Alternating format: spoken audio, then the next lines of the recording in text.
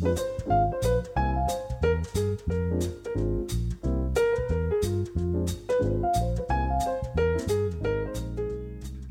and welcome back to Book Chat, the monthly books podcast hosted by Pandora Sykes and Bobby Palmer. I bring one book, she brings one book, and we chat. But remember, the books have to be more than 2 years old.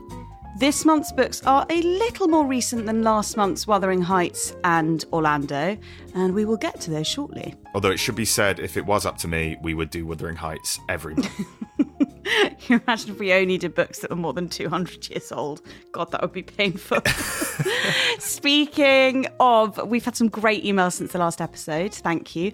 Bobby, a different one, not this one, said that partway through Wuthering Heights, she said to her husband, "They always make Heathcliff out to be a brooding romantic, but he's a horrible bastard." Yeah, we also had that realisation. And thank you to Lucy, who's been listening in New York. I love hearing when we've got listeners from outside the UK and buying the books we've been talking about from a lovely used bookstore on the Upper West Side called Westsider Books. Ooh, I want to go to Westsider Books now. It sounds like something out of You've Got Mail.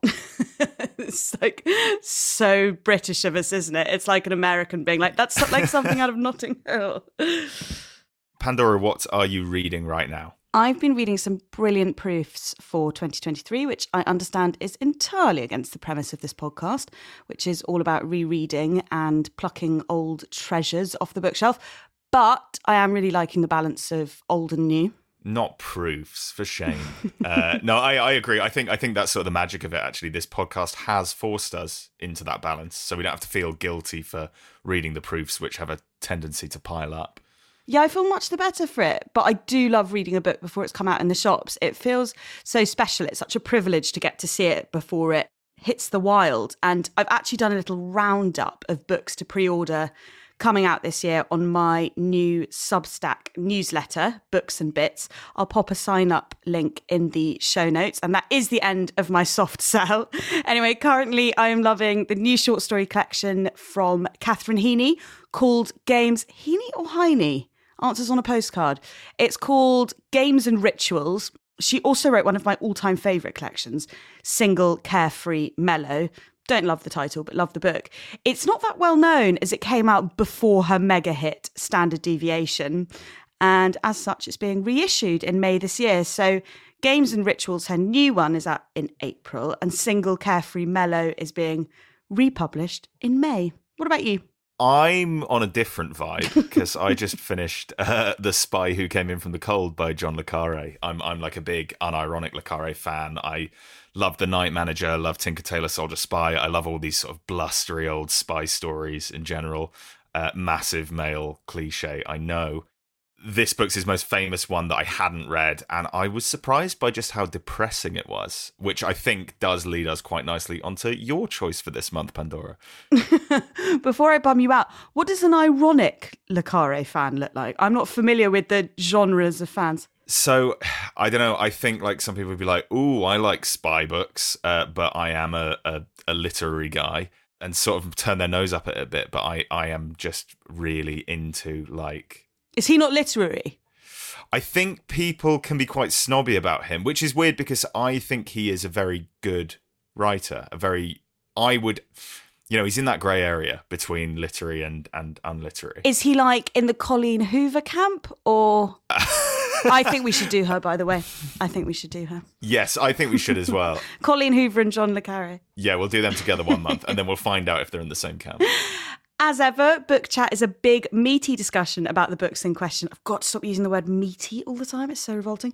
Anyway, that means that there will be spoilers.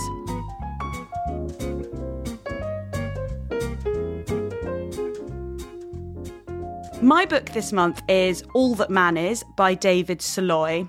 It came out in 2016. It's the fourth book by the British-Hungarian writer, and it's thus far the only one of his that I have read, and it was shortlisted for the Booker. I'm trying to think where I acquired it, and I think my best friend gave it to me about 5 years ago. I don't think I bought it. I think I was given it. And it's billed as a novel, but I would call it a collection of short stories about untethered or perhaps rootless masculinity. It's vaguely chronological in that it starts with a story about a teenage boy And it ends with a story about his septuagenarian grandfather, but the men otherwise aren't related, nor are the plots. And I suggested it because it's the only book of short stories I've ever read written entirely from the male perspective, which, thinking about it, is interesting. Short stories must be a predominantly female domain. What are your initial thoughts, Bobby? So I had never heard of this book or this author, which surprised me because it sounded right up my street when you recommended it. And in many ways, it was. I thought it was really clever, such a nuanced exploration of modern masculinity. But it was also one of the most depressing books I think I've ever read. It sent me into a genuine pit of despair. You should have seen my face, like when I was stepping off the train, having read a couple of sections. Do you think it's more depressing than Wuthering Heights? I think Wuthering Heights has a sort of level of melodrama that allows it to be not too depressing, whereas this was so, like, it was just really real in, like, a sad way. You old softy. I mean, they aren't flattering portrayals of manhood, I will give you that. And it's perhaps not an optimistic look at the world either. But it's sort of tender and depressing. I think it was a bit of a Shuggy Bane, you know, like a bleakly realistic book. And that's not to say I didn't enjoy it. I did think it was a great book. It just wasn't exactly a barrel of laughs. And I maybe would have liked a little bit more levity. But before we get into my not all men despair monologue, give us a summary of the book, or maybe some of your favourite stories from it, seeing as it's a collection. Okay, so of the 9 stories, there are 4 that I absolutely love. And that's pretty normal for me with a short story collection, to love some, to like others, and then be ambivalent about a few. So my favourites from All That Man Is are, and I think this gives you a real kind of scattershot insight into what it offers. Number 2, a teenager from Lille goes on holiday to Cyprus and sleeps with a girl one night and her mother the next. Number 5, a Danish tabloid editor breaks a story about a celebrity's affair, which he acquires through devious means. Number 7, a jaded, unemployed Brit seeks expat bliss on the Adriatic coast, the reality being less inspiring. And number 9, a Russian oligarch who's lost all his money considers suicide. And oh my God, even reading those summaries out loud makes me so excited. There's just such a rich texture and the kind of pan-Europeanness of the stories. Anyway, Bobby, expand on your thoughts / despair. So something I already find really interesting is that our favourite stories are very different. Often happens with us. Yeah. Well, I mean, especially with this, because I found the first 2, the ones that were about, you know, teenagers on holiday, a bit listless, a bit meandering. The first one's weak, actually. It's the weakest, the first one, interestingly. I would agree with that, actually. But I loved the third one, which is about a Hungarian bodyguard on this ill-fated trip to London. And I also loved the fourth one, which is about an academic trying to convince his girlfriend to have an abortion. You know, it's brilliantly done, even if he's probably definitely the most dislikable of the characters in a book that's filled with men who aren't exactly lovable and definitely don't love themselves. Not sure if I think he's the most dislikable. Who is then? Well, Murray's pretty heinous, isn't he? Yeah, true. Yeah, that was quite something, the man trying to convince his girlfriend to have an abortion. And the bodyguard one is also excellent. They're very good choices, to be fair. I mean, generally speaking, the men are rootless, vulgar, and misogynistic, or as one Guardian review put it, existentially marooned. How good is that as a phrase? Existentially marooned? Yeah, I think that sums it up. And that's quite a good way if you wanted to insult someone but didn't want to hurt their feelings, you could just be like, you're existentially marooned, I think. Well, I sometimes feel existentially marooned. Don't we all? I mean, at least that's what this book seems to suggest. I think that's where my despair came from. No, like, not a single one of these 9 men was like happy. Definitely not the older ones. And from about the age of 30 onwards, it seemed to suggest that all men think about is how they've wasted their lives and how death is getting closer. And we just talked about Murray, the guy on the Adriatic coast, and you have this 1-2 punch, this miserable chalet salesman, then Murray who's all washed up in Croatia. That's story 6 and 7. They just made me so sad. And then that's before, like directly before, the oligarch whose story is literally about him planning to kill himself. So maybe it's my happy clappy sensibilities, but I would have liked to just meet one man who was having a nice time. Do you think there's anything in the fact that you are a man facing your 30s and reading it felt like a bit scary, whereas because I'm a woman, I've got a distance from the material. Are you saying I'm existentially marooned? I'm saying you might be worried about becoming existentially marooned. Well, I definitely did find that I was drawn more to the stories that were closer to my own age, which I thought was really, really interesting. And I was fascinated by the tabloid editor one that you mentioned because, that I have been a journalist, I've worked as a journalist, and I think there was definitely something existential in my reading of the whole thing, which made it quite a bleak reading experience. But, hopefully I can find something joyful coming out of it. Yeah, he's happy. He loves his job. Won't leave the office, in fact, even when he doesn't need to be there. I do know what you mean, but I really admire his commitment to these men who are lost and vulnerable and fallible. It is an unflinching book, and they aren't flattering portrayals. There was a review in the Financial Times that I thought put this really well, that Soloy is more interested in getting at the texture of the experience than he is in stuffing it into elegant packaging. So he's not afraid for it to be a bit grim and a bit gross if he imparts what he's trying to impart. So, for example, the short story about Bernard, the teenager from Lille, it made me wince a lot. I mean, it's a great story about the overtness of teenagers. For example, when he's sort of trying to look sexy, he leaves the top 3 buttons of the shirt undone so that it's open down to the tuft of hair on his sternum, and he digs in his suitcase for the tiny sample of, can't pronounce that was once stuck to a magazine in his uncle's office. He squirts about half of it on himself, and then, after inquisitively sniffing his wrists, he squirts the other side on as well. Satisfied, he turns his attention to his hair, combing back the habitual mop to the line of his skull, thereby disclosing unusually his low forehead, and holding the combed hair in place with a generous scoop of scented gel. God, I felt that. I've been in that position, although I have a massive forehead, so not quite, but yeah, that was too real for me. But then I also really don't like the descriptions of the women in that story. They are described as morbidly obese. There's a lot of talk of their grotesque slabs of flesh.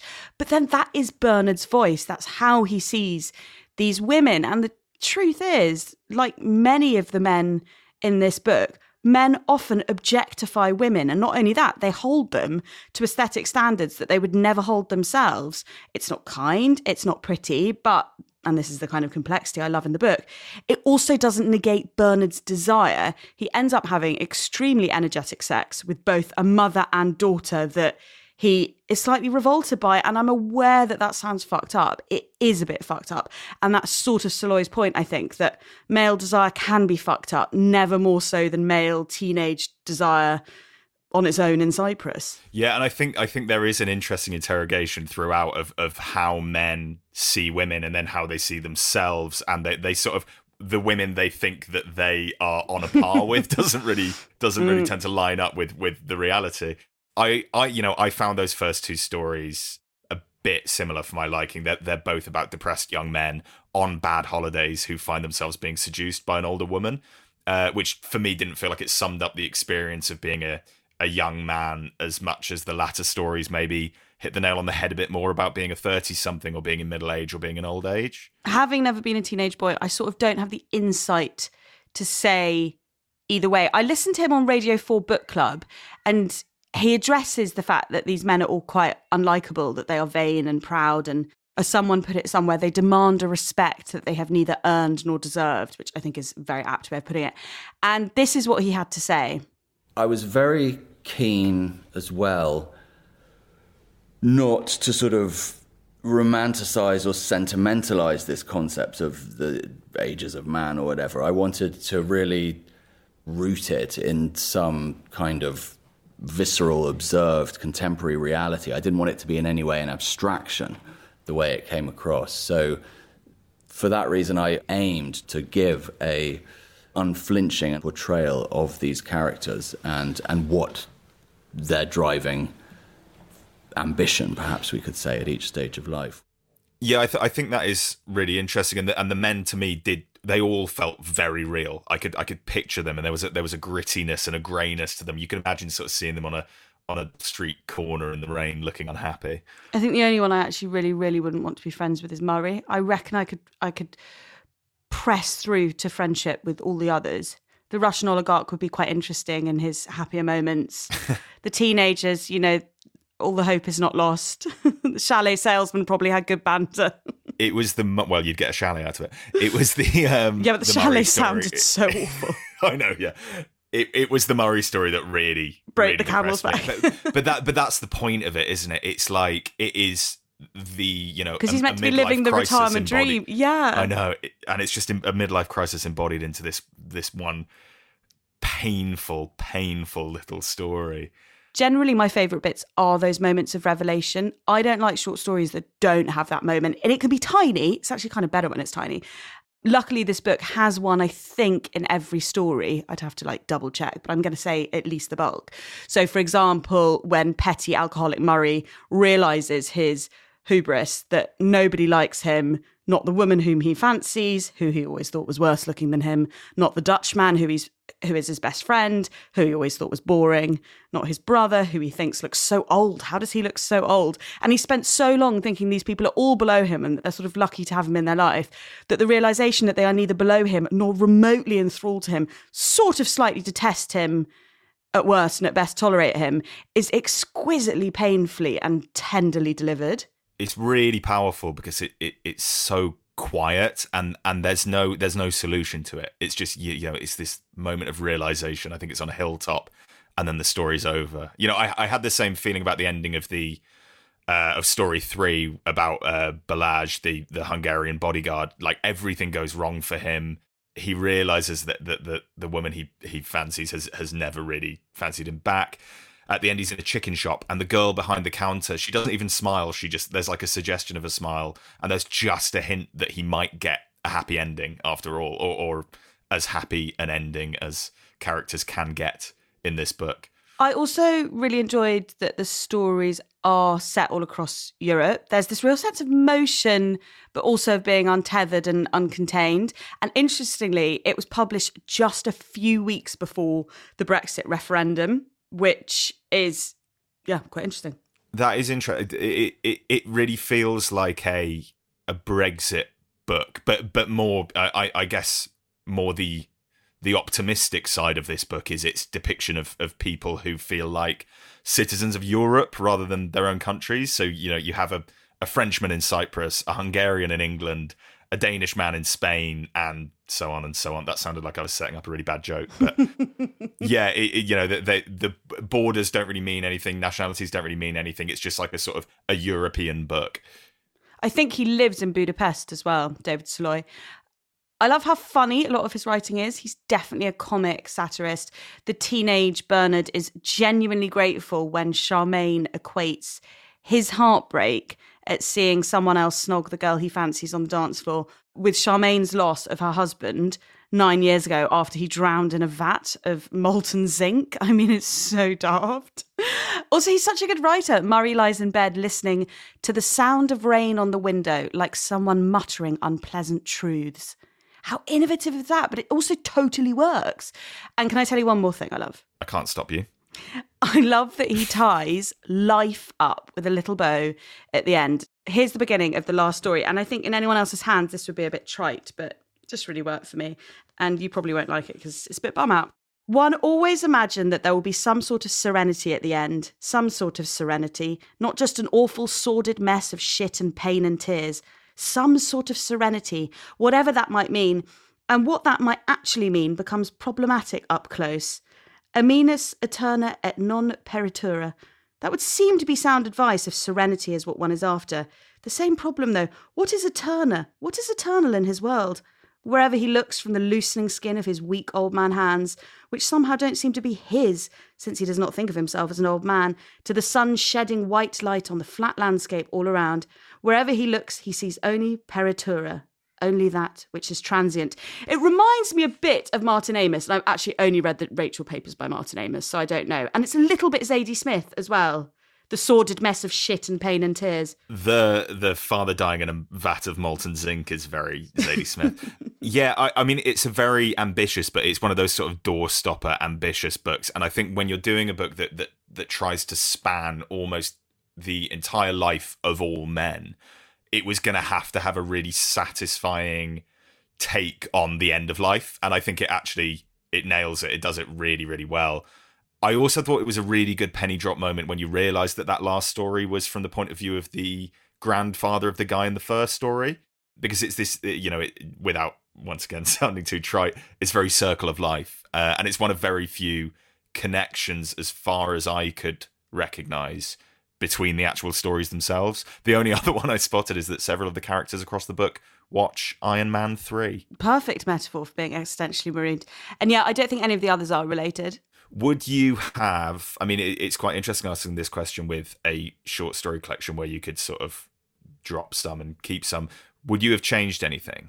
Definitely some stories were stronger than others. But it's also an interesting question because I suppose from a taste and sort of moral point of view, I really didn't like the way women's bodies were often described. And I've since read that other people felt the same way. But that's also what I admire the most about the book, that sort of warts and all dedication to how these men think. And I just really don't think we should be sanitizing the minds of people in books. The oligarch doesn't think like that, and the tabloid editor doesn't, although you could argue that he's very dismissive to women by the fact that he's prepared to out a woman cheating on her husband on the cusp of having an abortion with evidence he obtained by essentially stalking her. What about you? What would you change? I agree with that. I think that these are very believable male characters with very believable, often pretty awful ways of looking at women and the world, and that's, the way that a lot of men think. So I agree that it shouldn't be sanitized for the sake of the book. It's interesting, when I was thinking about what I would change, it occurred to me that I'd have liked to have had maybe more of a viewpoint on things like fatherhood, on young love, on marriage. But then I realized that relation it almost intentionally steps away from that. A lot of these characters are in those situations, but they're not explored. All the men in this book are loners, even when they're not actually alone. And I think that that's where all that melancholy and that introspection comes from. They all feel alone. They're all failing to find connection, whether they have families and friends or not. Closest to that is the Danish tabloid editor. I think he's got daughters and is quite close to them. Yeah, but even then, you only really see them in a scene in the car, and he says like hello and takes them to school, and then he's back in his own head. True. As the New York Times ended their review, it is a bummer and it is beautiful. Will you read any more of him? It is a bummer, but it is beautiful. In fact, talking about it now has made me realise that I actually enjoyed it, I think, more than I thought, even though it did depress me a bit. And I do think a writer approaching modern masculinity in a really frank and refreshing way is something to be cherished. So I will definitely be reading more. I've dipped into his novel London and the South East. Didn't really grab me, but very much in keeping with the men. It's like a depressed salesman. I might go back for another go, though, and I very much hope for more short stories from him.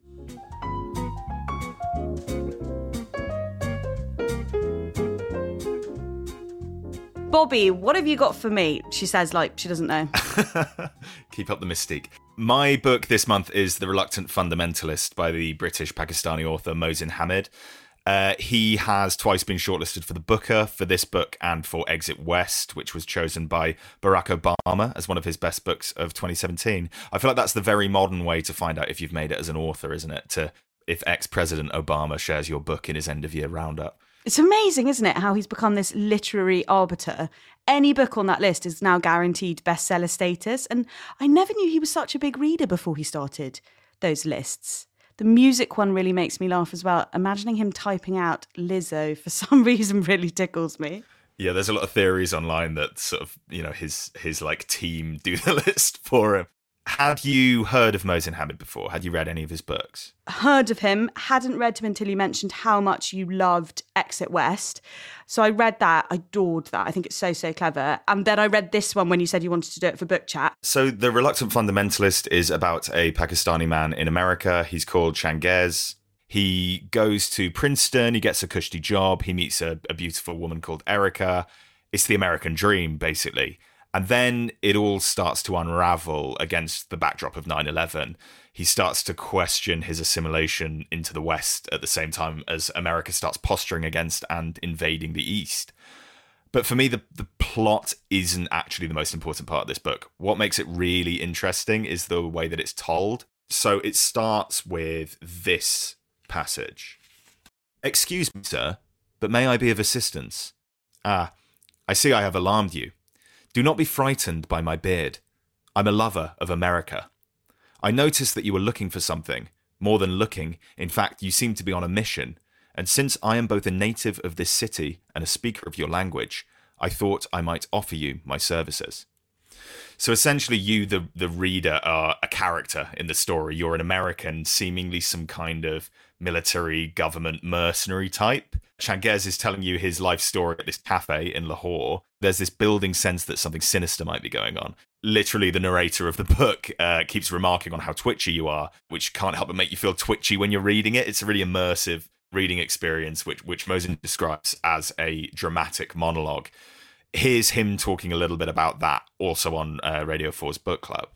And what the dramatic monologue does, and the reason why it's called a dramatic monologue, is it's as though somebody's sitting on a stage and they're delivering a oration like a stage character. It feels like a stage device. But what's wonderful about the dramatic monologue is it assumes somebody else is there. The audience is there, another character is there, etc. And because that person isn't there in the book, or we never hear that person, so to speak, it forces the audience to fill in the gap, its ambiguities. And then by filling in its ambiguities, the reader becomes aware of the reader's own feelings about things. So this experimental approach is really typical of his books. As we've established, I sometimes have an aversion to very intelligent literary fiction. So when I discovered Mohsin Hamid, I was quite taken aback by how much fun he brings to serious stories just by being creative with the concept. So his most recent book, The Last White Man, is about a world where all the white people start waking up with darker skin and what that does to society. Exit West is a refugee parable about mysterious doors appearing all over the world, which immediately transport people to other places.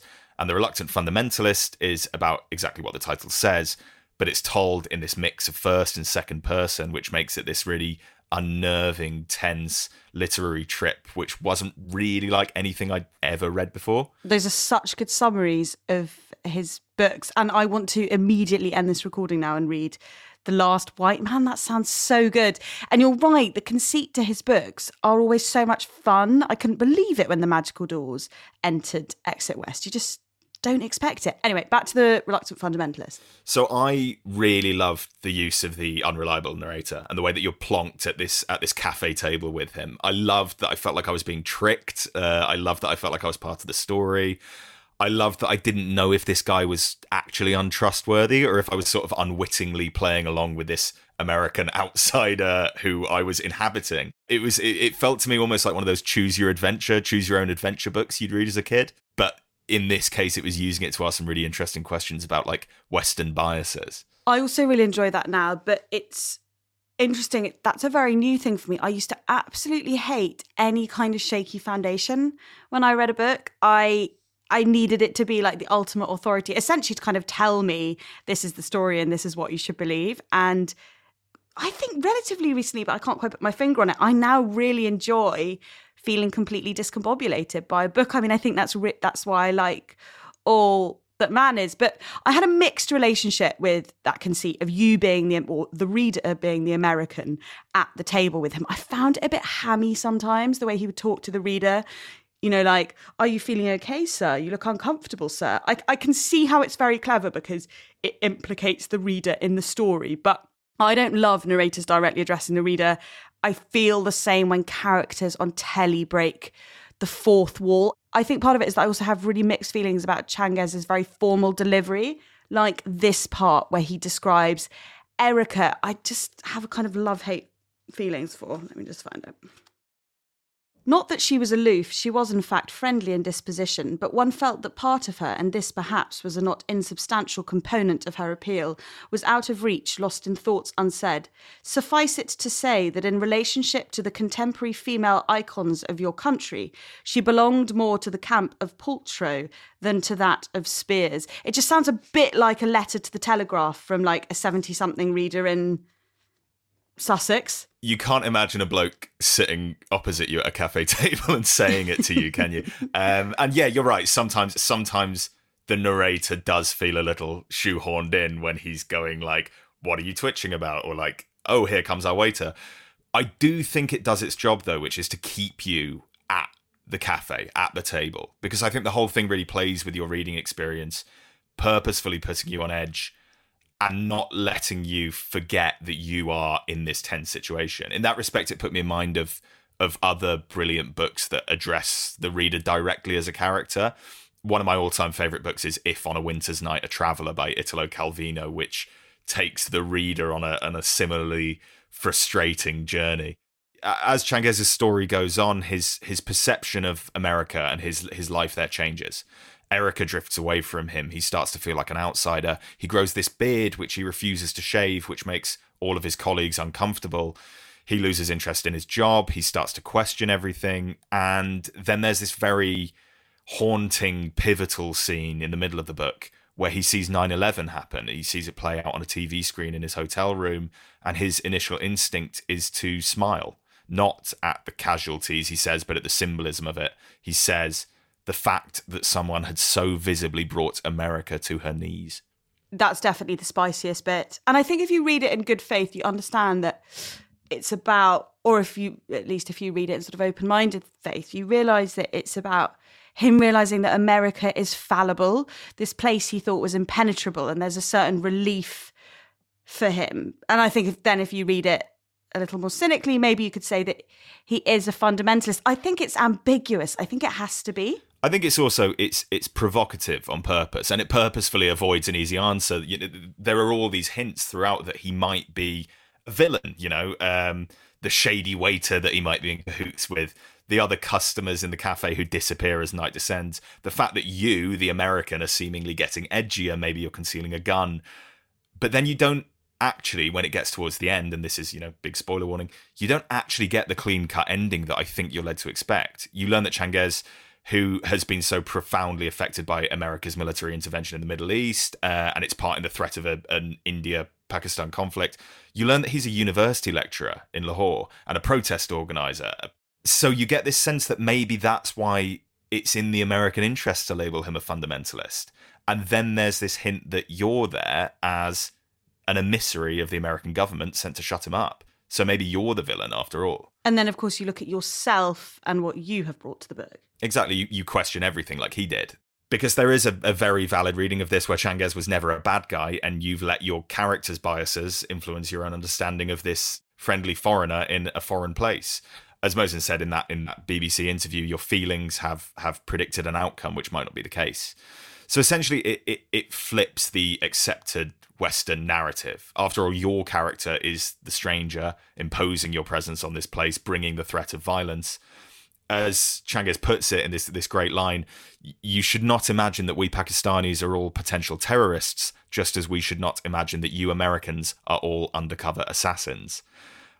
And I think when you're laying groundwork like this in a novel, it's all about the payoff. All that deception, all that posturing, the dramatic monologue, it has to be worth it at the end. And in this book, it is. The ending's just perfect. You don't know what happens. There's this scene where the American reaches into his pocket and there might be a scuffle or there might not, and then it just sort of fades to black. You don't know where things went. But why are you reaching into your jacket, sir? Do I detect a glint of metal? Are we meant to assume he is reaching for a gun? Well, the last line says that it might be a business card holder and that it might be a friendly goodbye after all. And there's something almost funny in the fact that it's like, after all that they were actually just mates and they shake hands and exchange business cards, or one of them shoots the other. The beauty is, after all that vagueness, it's up to the reader to decide in the final words. Unless you watch the film, and then I seem to remember it has a particularly explosive ending. Of course it does. I bet there's a car chase. Yeah, I think there's a shootout. I feel like there's a shootout. Very Hollywood. Are there any reviews that you particularly agreed or disagreed with? I haven't actually read in any of this. Karen Olsen did a review in the New York Times called I Pledge Allegiance, where she said a less sophisticated author might have told a one-note story in which an immigrant's experiences of discrimination and ignorance cause his alienation.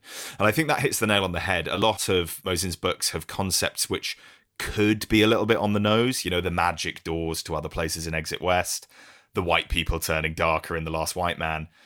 But he's such a good writer that he always brings a depth and a heft to make these stories really profound and deserving of their premise. One thing I did find really interesting about this book, in terms of not being one note and not being on the nose, is how religion isn't really a part of it. Because it would have been very easy and definitely less nuanced to make it a book about Christianity versus Islam. Yeah, it's more of a cultural thing, isn't it? He's constantly told how deferential he is. Like in America, they can't believe how deferential he is, how hard he works, how polite he is.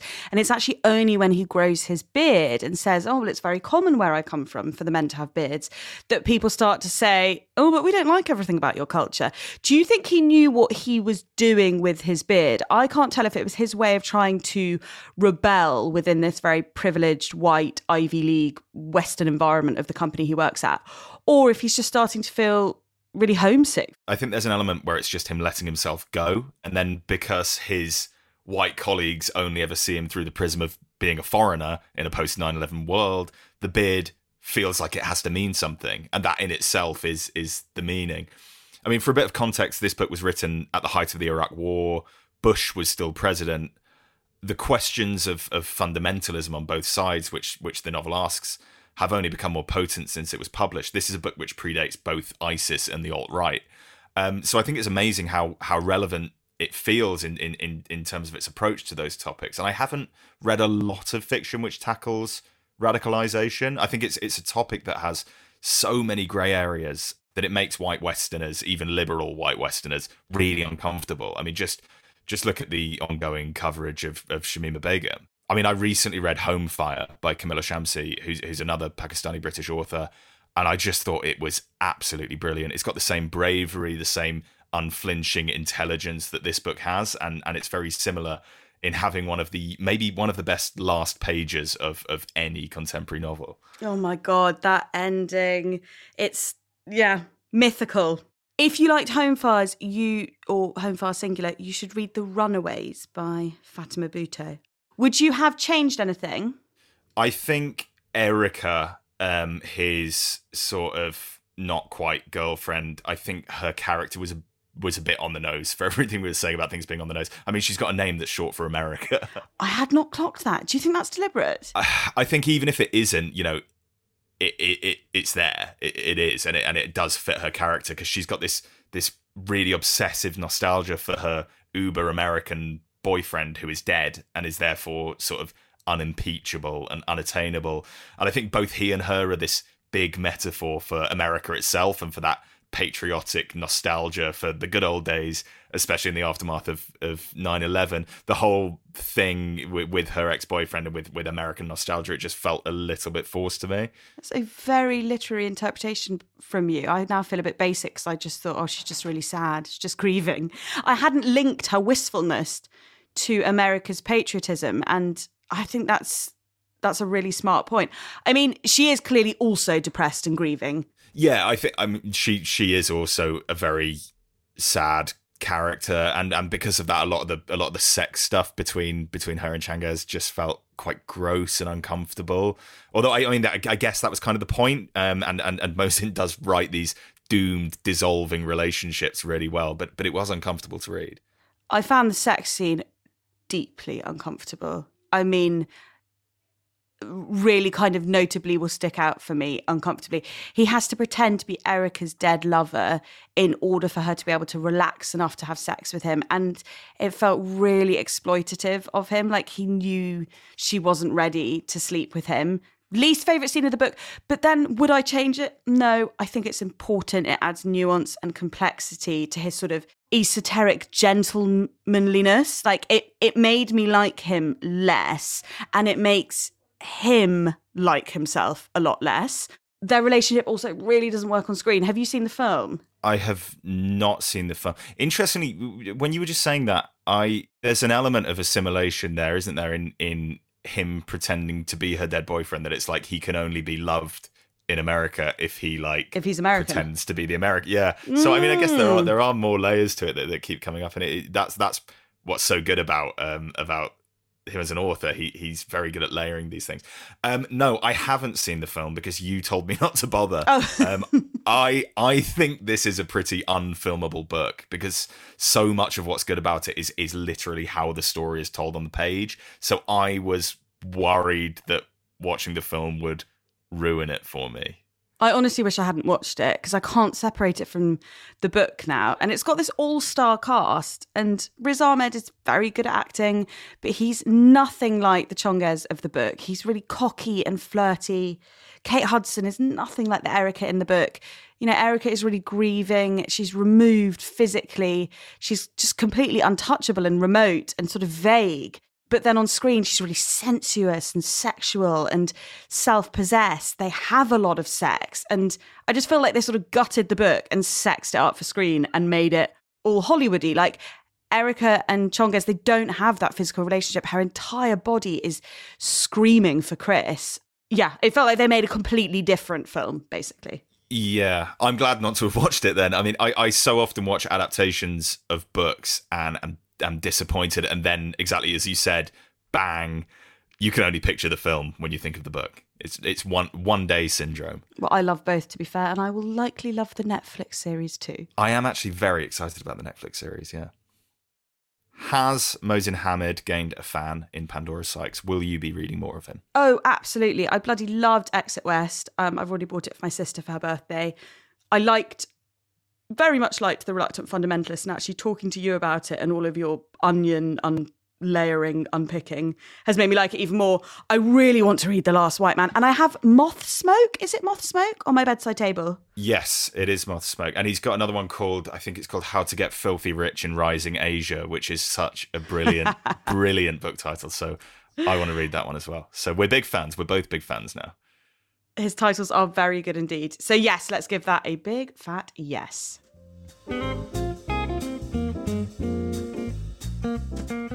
Thank you so much for listening, as ever. If you have any thoughts you want to share, do email us at bookchatpod@gmail.com. Otherwise, we're back on the 1st of April. April Fools! If you want to read along with us, our books for April's episode are Memorial by Brian Washington and The Virgin Suicides by Jeffrey Eugenides.